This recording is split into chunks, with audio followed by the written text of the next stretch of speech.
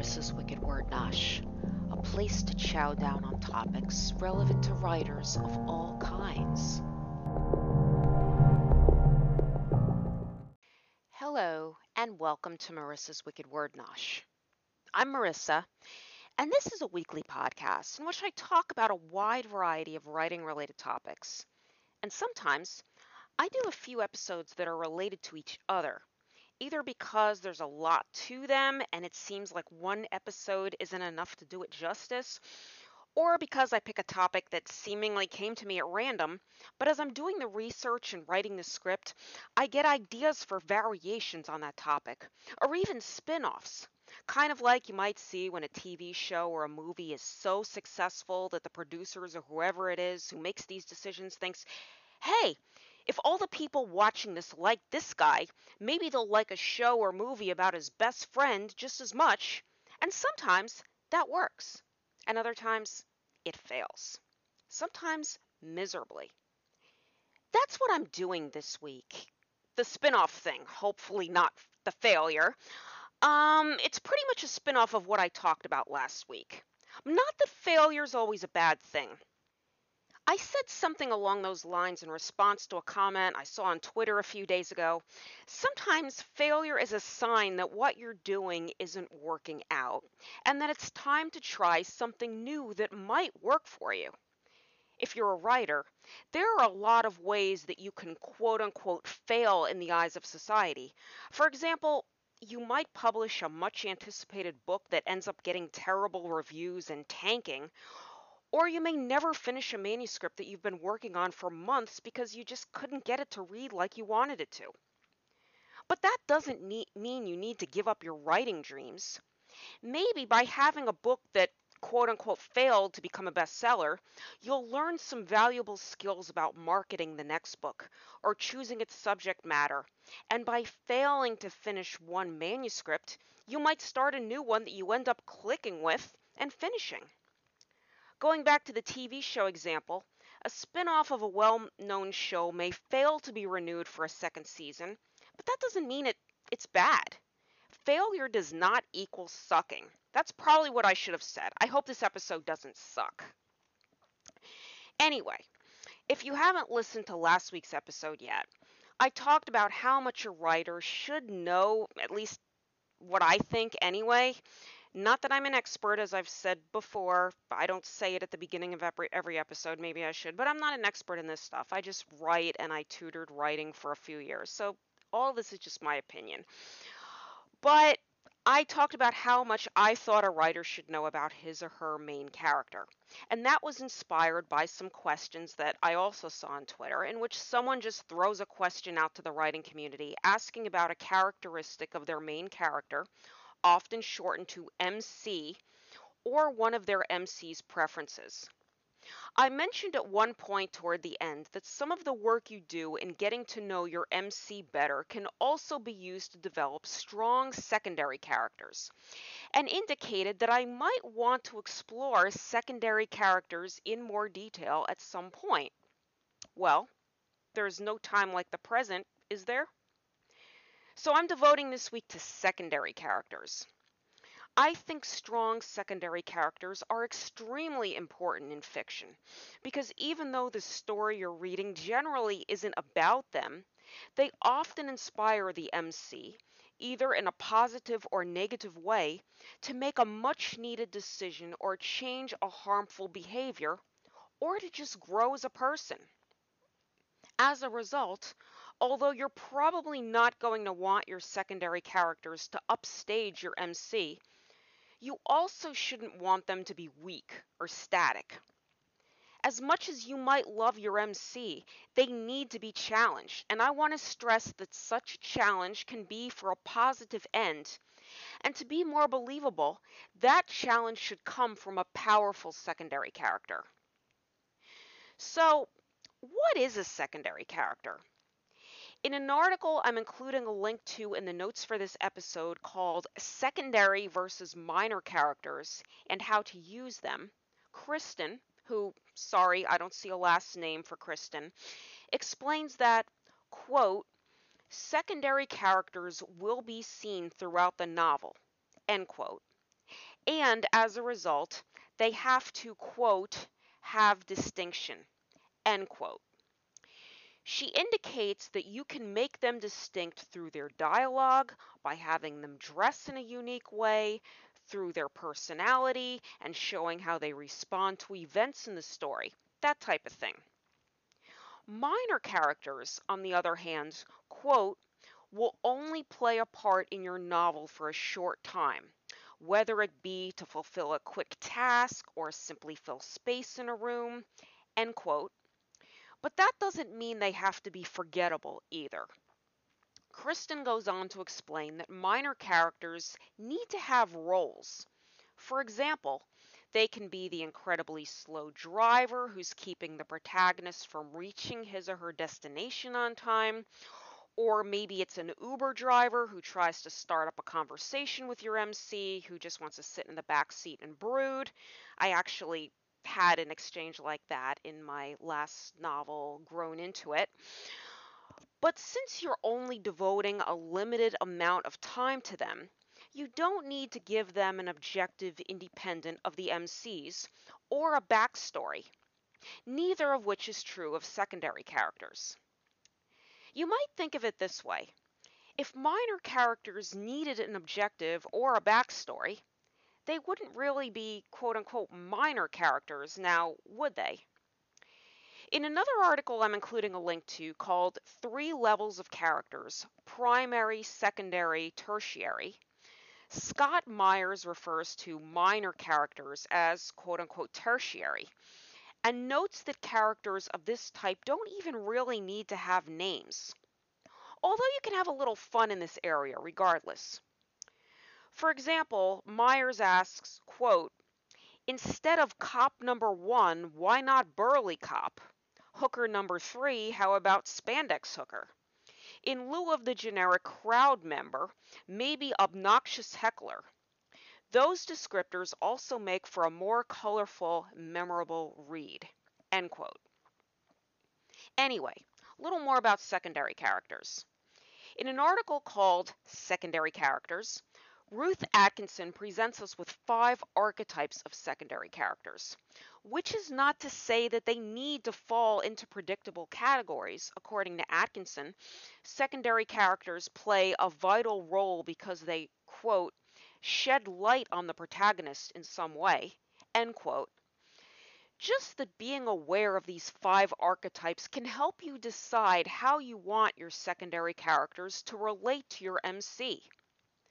The first archetype she mentions is the antagonist, who, quote, creates conflict for the protagonist.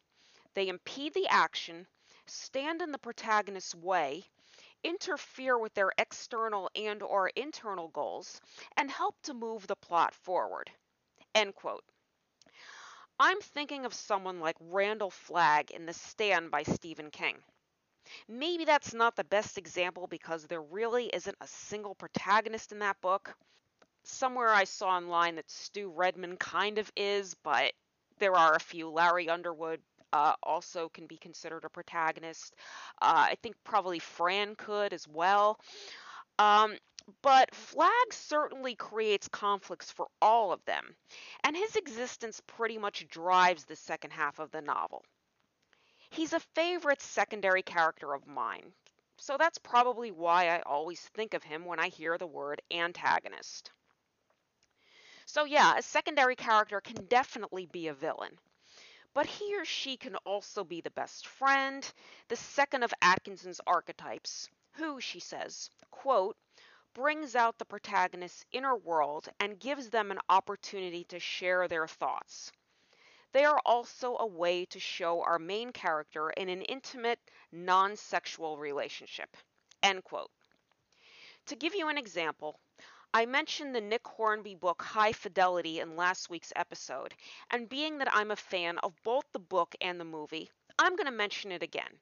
Because Dick and Barry, who work at the record store with Rob, immediately came to mind. This is not to say that all of your MC's conversations with his or her best friend or friends need to be quote unquote deep.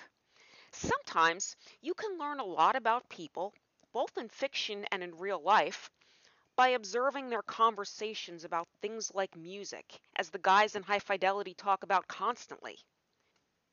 Which is why people who claim to like quote unquote all kinds of music have always kind of frustrated me, but that's a topic for another podcast. Kind of similar to the best friend, I think so anyway, is the mentor, the fourth archetype Atkinson describes. Obviously, I'm not going in order here. Obviously, the mentor, according to Atkinson, quote, offers words of wisdom, encouragement, and support. They help to move the plot forward and are often a catalyst for change. They create an opportunity for the protagonist to grow internally, often via conflict initially. End quote. I would add here that the mentor doesn't have to be older, although they often are. The important thing, I think, is that the mentor is wiser, and wisdom often comes with age. A mentor could be a teacher of some sort or a guidance counselor who imparts some kind of knowledge to the MC. Or your MC could have anger issues or fears, and the mentor can be someone who's been through similar circumstances and found constructive ways to work through them and channel the negative energy that they often feel. I think I see mentors and best friends as similar for these purposes because ideally, they're people that the MC can trust.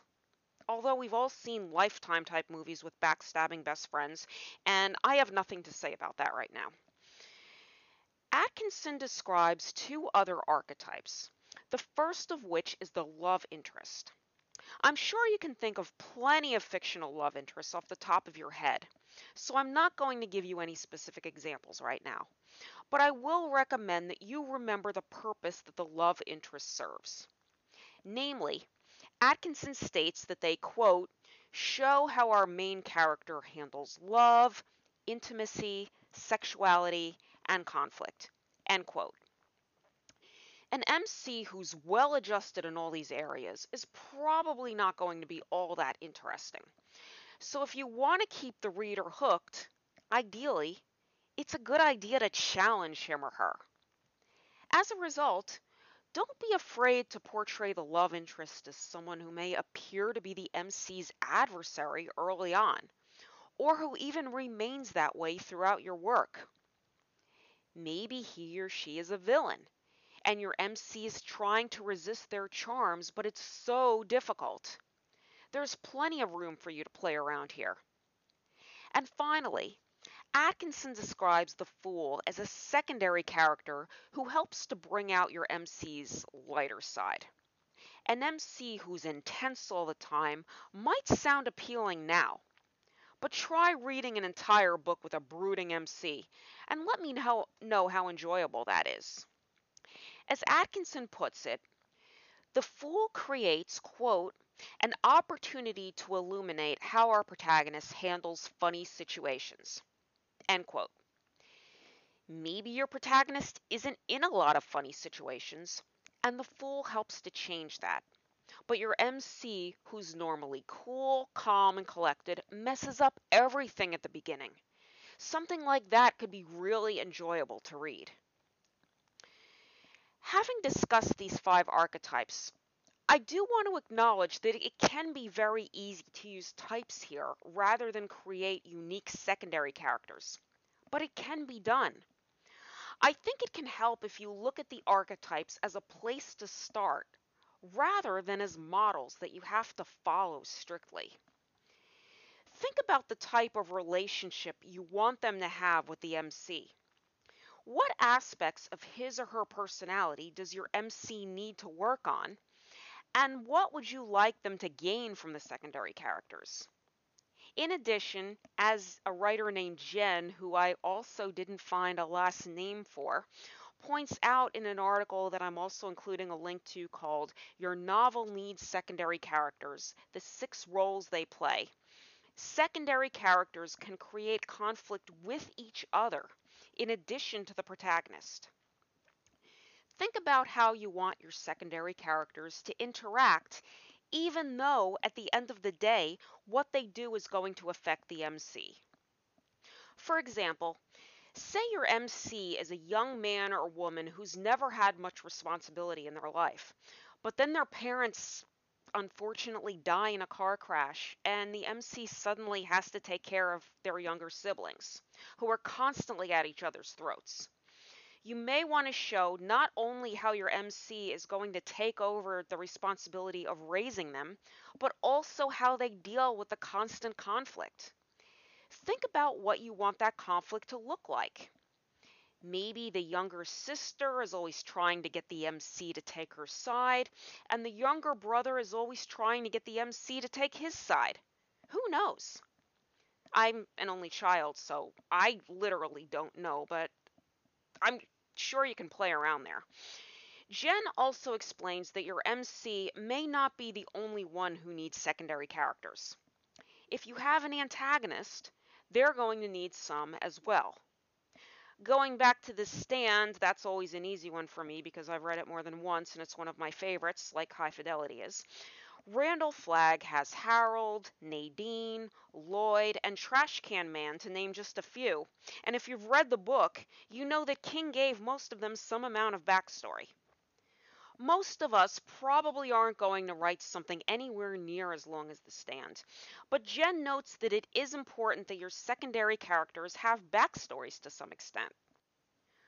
Also, she states that the reader will need to relate to them, which, quote, means that they aren't going to be 100% good or 100% bad, end quote. For example, Harold was one of my favorite characters when I reread The Stand a little over a year ago. Sure, he did some shady things, to put it mildly, but he also had some admirable qualities, I thought. And thanks to the backstory King gave him, it was hard for me not to feel sorry for him.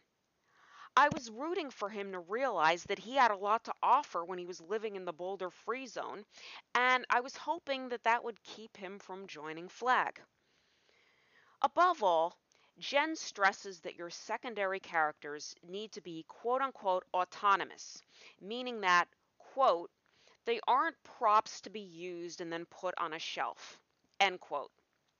Again, even though your secondary characters need to be there for a reason, you ideally want your readers to see them as human beings, similar to those they might have actually seen at school or work or the apartment complex where your MC lives.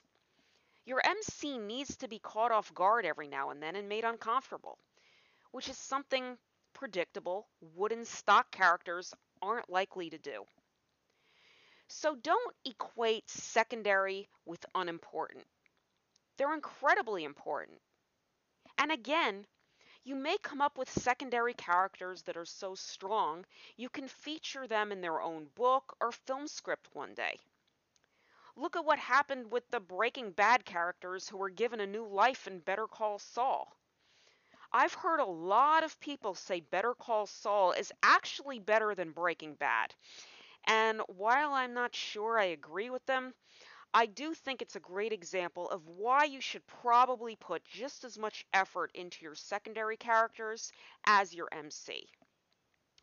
So let me know what you think. Email me at marissadelefarfalle@gmail.com and follow me on Twitter at marissad13 and on Instagram at www.instagram.com/marissadf13. Also, please check out my Patreon page at www.patreon.com/marissadf. For $1 a month, I'll mention your name in an upcoming episode, and for $3 a month, I'll not only mention you in an upcoming episode, but I'll also give you access to 2 bonus episodes each month, as well as previous bonus episodes. I have 6 bonus episodes up there now that you'll be able to unlock and listen to if you join, and I'm hoping to have a new one up within the next week. They're fun to do. I try to talk about topics that are a little different from what I discuss here on the main feed. Also, I'd really appreciate it if you could take a moment to rate and review this podcast on Apple Podcasts or wherever you listen to podcasts, as it'll help a lot more people find out about the show. Until next time, thanks so much for listening and for all of your support. I really appreciate all of the support and feedback you give me, and I really hope that what I talk about gives you more ideas about ways you can make your writing stronger. And also, have fun doing it. That's very important. I talked last week about how strong MCs can often surprise you as the writer. And guess what? Secondary characters can surprise you too. And of course, I'm talking about the good kind of surprise here. Again, surprises are a big part of the fun of writing. So go out, have some fun, but whatever you do, stay safe and peace out.